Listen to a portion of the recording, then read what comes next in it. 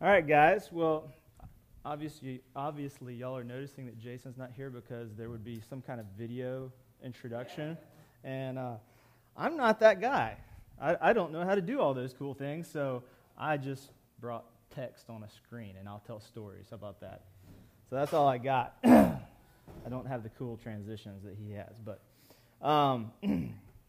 so.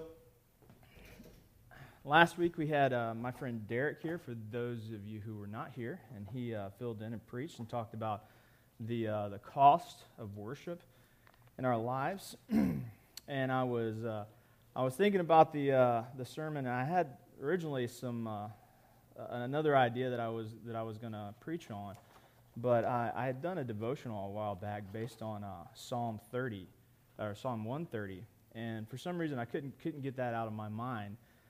This week. So we're actually going to be talking about Psalm 130 and how that affects our Christian walk, how it can inform our Christian walk. And one thing about the Psalms that I've always noticed is, come on in, come sit down. That's okay. That's okay. Come on in. We were very informal. Just walk in. We didn't start on time anyway. We haven't in the last 3 weeks. Anyway, when a lot of times I recommend the Psalms to people who are going through challenging times in their lives. There's a lot of things in the New Testament that teach us what we know about God and what we can know about God in the gospel. But I've always noticed that the Psalms have a big variety in them. And they reflect, and I think in God's providence, they reflect human life, the things that we go through. And they're in there for that, so that we know that, we can expect suffering, we can expect joy, we can expect at times to cry out to God in need. We can expect to cry out in triumph to God. And that's all in the Psalms. There's a lot of variation in there.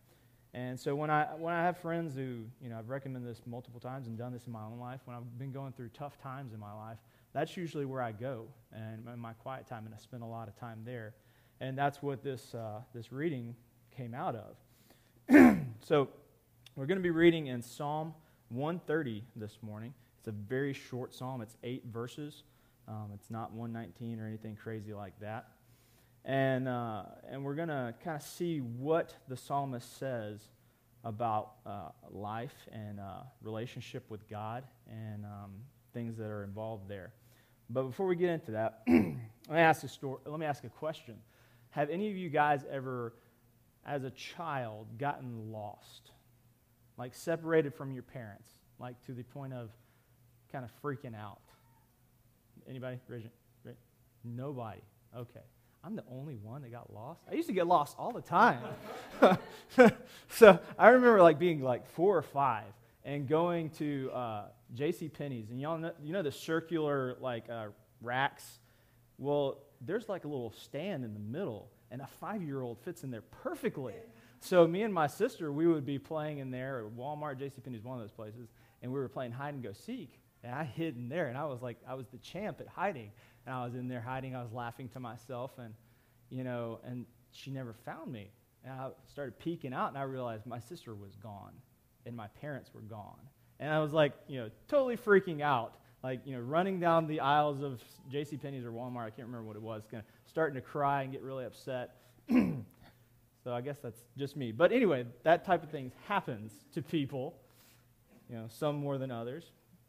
And in our walk with God, especially prior to becoming Christians, we don't have that closeness. But even after becoming Christians, we can, become separated, and a distance can come up in our relationship with God. I was talking with some friends of my cousin once upon a time. We were hanging out, and my cousin is this. He's an Army Ranger, or used to be an Army Ranger. Now he's some type of special forces that nobody's supposed to know about. So he goes in and does serious things.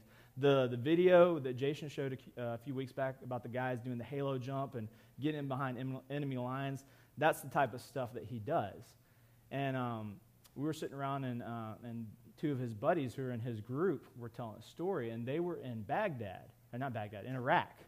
And this is before the Iraqi war actually started. These guys were on the ground before anybody was there, and they were behind enemy lines. And I don't know if they were scouting or what they were doing, but they were behind enemy lines.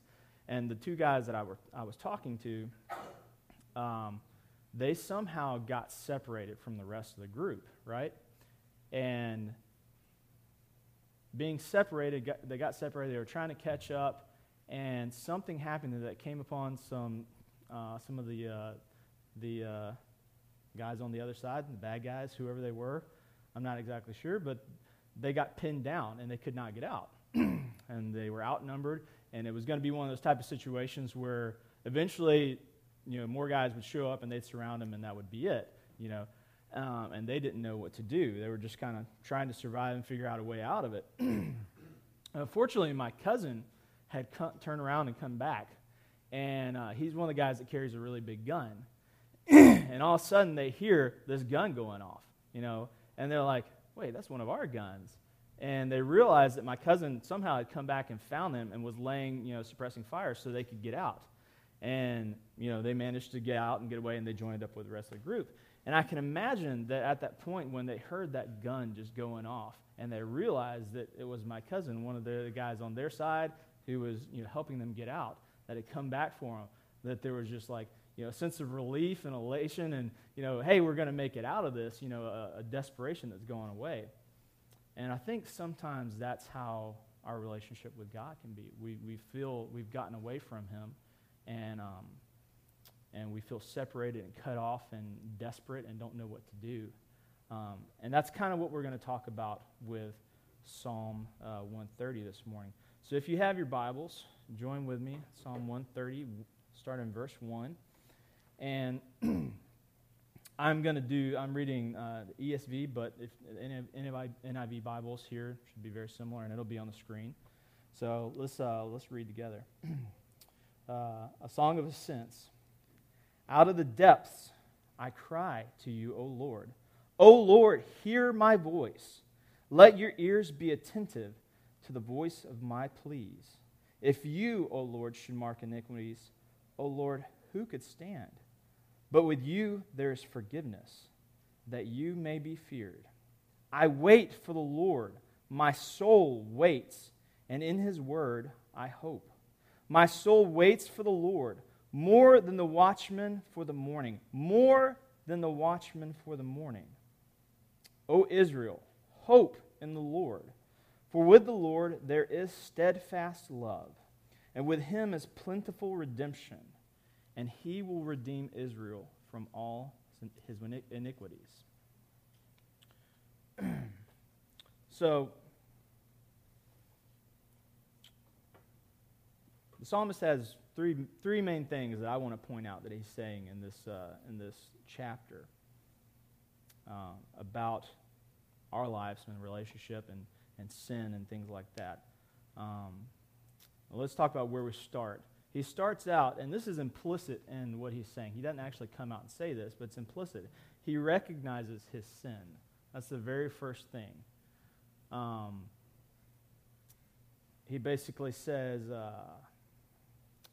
in verses 1, he says, out of the depths, and then he pleads for mercy in verse 2. Let your ears be attentive to the voice of my pleas for mercy. And then he says, who should mark iniquities? But there is forgiveness. So in those things, he's saying that, I have iniquities. If he wasn't saying those things, there would be no need for him to say them. If there was no sin, there would be no need for him to say them. And if there was no sin, he would need no forgiveness. And we see this later on in the New Testament. We see this in Romans 3:9. I don't think I have the whole thing up there, but I'll read it to you. Romans 3:9 says, "What then? Are we Jews any better off? No, not at all, for we have already charged that all, both Jews and Greeks, are under sin. As it is written, no one, not one, no one understands, no one seeks for God. All have turned aside together and become worthless. No one does good, not even one." And later on, Paul continues in 3:23. He says, "For all have sinned and fallen short of the glory of God." So I think the psalmist recognizes this. Granted, this is way before Paul's time, but I think the psalmist understands this concept. It's not just the psalmist who has sinned, it's all of us. And the difficulty that sometimes we have is, and this has happened to me, I think it happens to all of us, is that sometimes we have these, one or two big sins that we struggle with. Say I'm an angry dude, and I just deal with that all the time. That's my thing that I know that I struggle with. Outrage and just losing my temper and stuff like that. And say that I've got that under control. Does that mean that I have no other sin in my life that I don't even recognize? And a lot of times I think we do. So there's not only just the recognizing of our own sin that we're well aware of, but at times we have to pray to God and say, God, show me what sin may be in my life, because I may not realize it, but I may say I'm dealing with some type of addiction. I may not realize it, but I may also have anger in my heart towards my brother in Christ for some strange reason, and that anger has turned to hate, and that's just boiling up in me, but I don't even realize it. And sometimes it takes the Spirit of God to show us that we have these things in our lives. So the first thing that he does is he actually recognizes, hey, I'm a sinful guy, and this sin has separated me from God. So after he recognizes, he responds. And how does he respond? Well, like I said just a second ago, he realized that sin separated him from God. It causes a rift in the relationship. The very first thing that he says is, out of the depths I cry to you. Now, this doesn't mean the dude was like, swimming or something like that when he was saying this prayer. This means he's trying to paint a picture of being very far away from God. And in those times, the ocean was the deepest and farthest you could get away from God. So he's saying the depths. He's kind of using that terminology, that picture. And he's trying to say that, hey, I'm as far away from God as I can be. That's how I feel right now.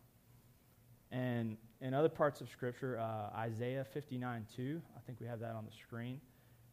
It says, "But your iniquities have separated you from God.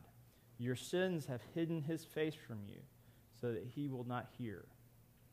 And later in Ephesians, Paul uses words of alienation, and some parts he uses actually words of that we're enemies of God.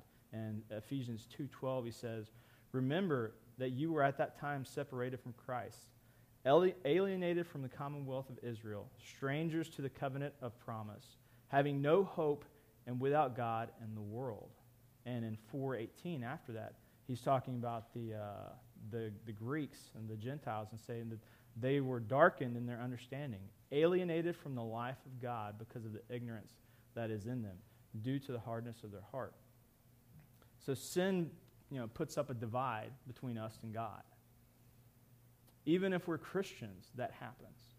So, despite the fact that we have been pardoned and forgiven for our sins when we come to Christ and trust him as Lord, if we keep sinning, if we keep letting sin run rampant in our lives, it's going to break the relationship. It's going to cause that distance.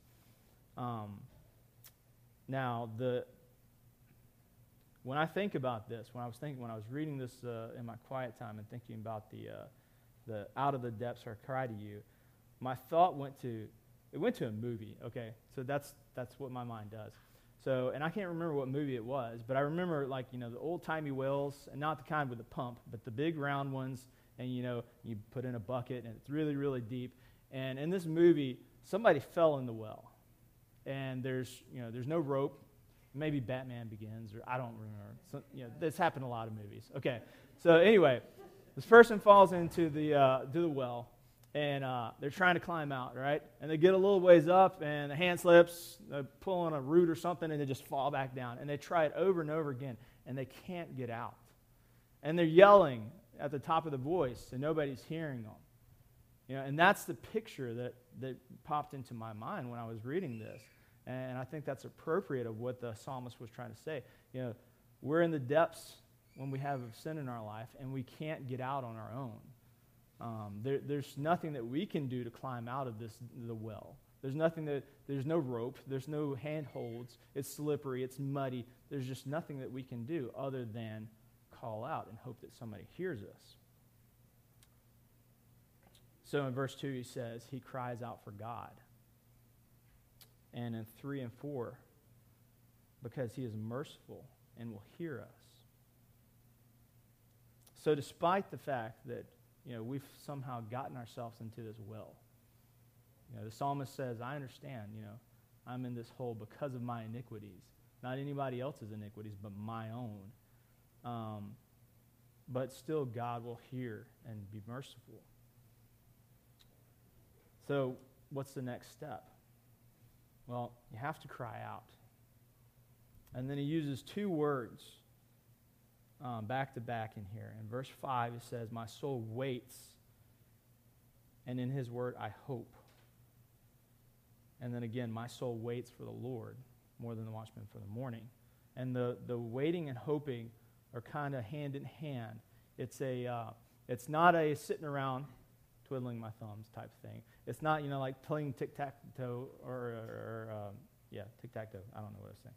It's not like playing a board game or just sitting there, passing the time. It's looking forward with confidence and focus. So, and he uses this thing, more than the watchman for the morning. He says it twice. And usually when they repeat something in the Bible like that, back to back, that's important. Focus on that. Hold on to that and try to figure out what's going on there. And so the first thought that I had, when I was thinking the watchman in the morning, I'm a Tolkien nerd. So I read Lord of the Rings. I've read the book 24 times, the whole series. I'm a nerd, okay? Yes, I'm very serious about it. The first thing that I thought of was this image of the guys on the big towers, and the tower is called Minas Tirith, for any of you who are Tolkien nerds. And that's what I thought of. And so there's an image. I got a little image in there, Matt. And I was like, this is it. This is the watchmen. They're looking down on the orcs, and they're getting ready for battle, and they're kind of getting, just gearing up, ready for the attack. And then I started thinking about it. I was like, wait, that's not right at all. That's not the image the psalmist would have been familiar with. If we think the psalm is around the time of David, he would have been familiar with warfare at that time. And so don't think about this.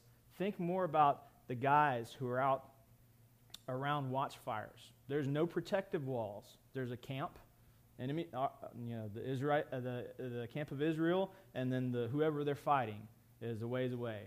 And there's watchfires with the watchmen standing around them. Or there's no fires at all. They're just looking out, listening for the enemy to come in the night and attack. And they're by themselves. And their lives and the lives of their fellow soldiers are at stake. There's no walls to protect them, just whatever weapons they have and the God that they depend on. And that's the image that he's saying. And they're waiting for the morning, because when morning comes, safety arrives. You can see ahead of you. You can see somebody coming at you. In the dark, there's danger. In the dark, there's treachery. There's guys sneaking up with knives to kill you. Anything of those things can happen. But they're looking forward to the morning, to the light, when they can actually see and know that they're safe, know that they're okay. They made it through another night, and then the armies will form up and do what they do. And that's the picture that he's painting right here. He's saying, wait for God like you're waiting for the morning, like you're waiting for that morning sun, the dawn that's coming, like you're anticipating that. That's how you wait for God. You look forward with anticipation because you know that he will answer. So what are the reasons that he says we know that we can wait for God? Well, it tells us some stuff about God. In verse 4, he says, but with you there is forgiveness. With God there is forgiveness. So despite that we've sinned, despite that we've somehow landed ourselves away from God, if we cry out to him, we have that confidence that he is merciful and will forgive us. And forgiveness is not just, hey, it's okay. Hey, it's all right, buddy. Forgiveness is a picture of removal of guilt from wrongdoing. That we've done something wrong, and he actually removes that guilt from us. So he says that there's forgiveness in God. Oh, come on in, sit down. After he says that, he says there's also steadfast love. In verse 7, he says, "O Israel, hope in the Lord." And hope and wait are that same kind of concept of looking forward with confidence, looking forward with anticipation. And he says, for with the Lord there is steadfast love. Other translations use loving kindness, but it's a sense of goodness. It's a sense of mercy and kindness, but it's also a sense of loyalty, that God is there waiting for us, and he has a relationship with us, and he's waiting for us to come back to him. He's anticipating forgiving us, and that's the type of love that he has for us. And in verse 8, he says, there is plentiful redemption. Some other translations say abundant redemption, or even ransom. Ransom is a good word. That's not used very often nowadays. But it's the idea of being ransomed for paying a price for our iniquities, or doing something himself to make up for our iniquities. So we cry out to God, and then we wait and hope, because he is forgiving, because he loves us with a steadfast love, and because there's plentiful redemption with us. He's ready to forgive us all the things that we've done. And that's what's cool about that. And then this is echoed later. In the New Testament, it's echoed over and over again. God makes it clear that, the psalmist makes it clear that redemption is for all of Israel. He says in verse 8, and he will redeem Israel from all his iniquities. That's the nation, not just one or two people, but that's all, the nation. And then later on, that redemption is extended to the Gentiles, basically us.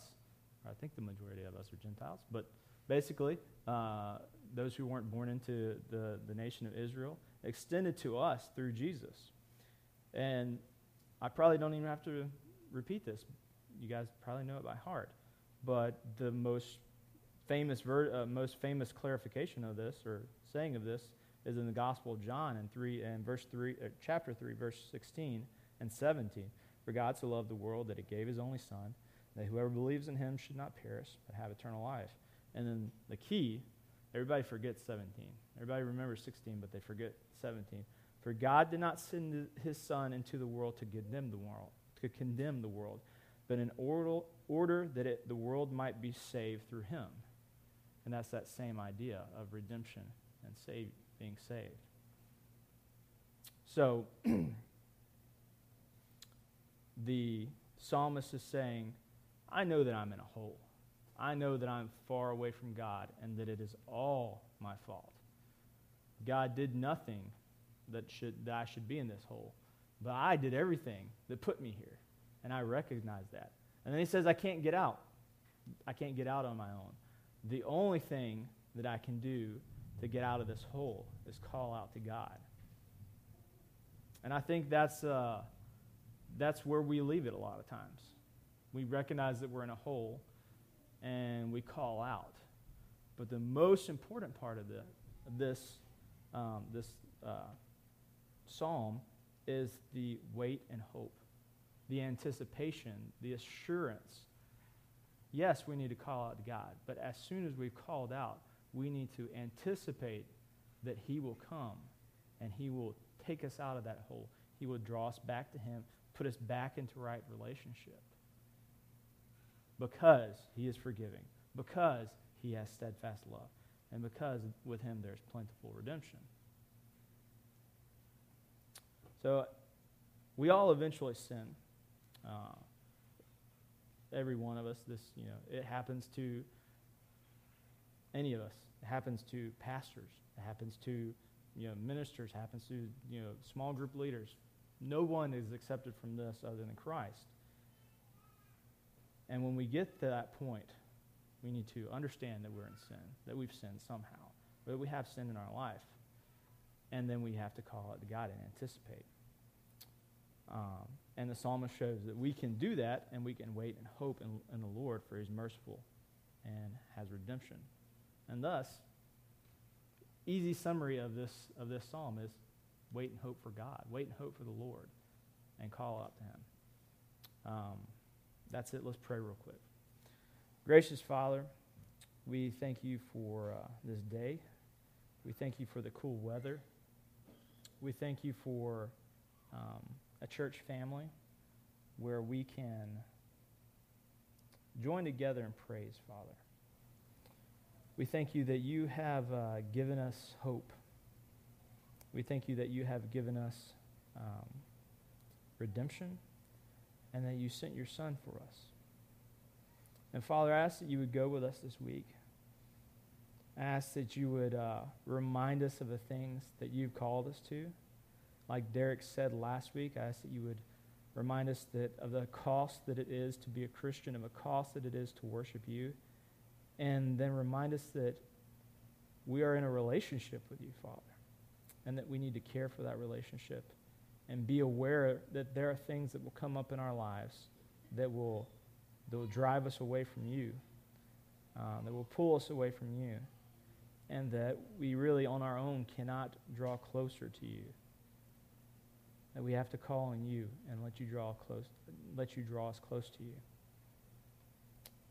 Father, we praise You that we have that blessing in our life, that You're willing to do that You love us and that You care for us and that You're kind and that You hear us.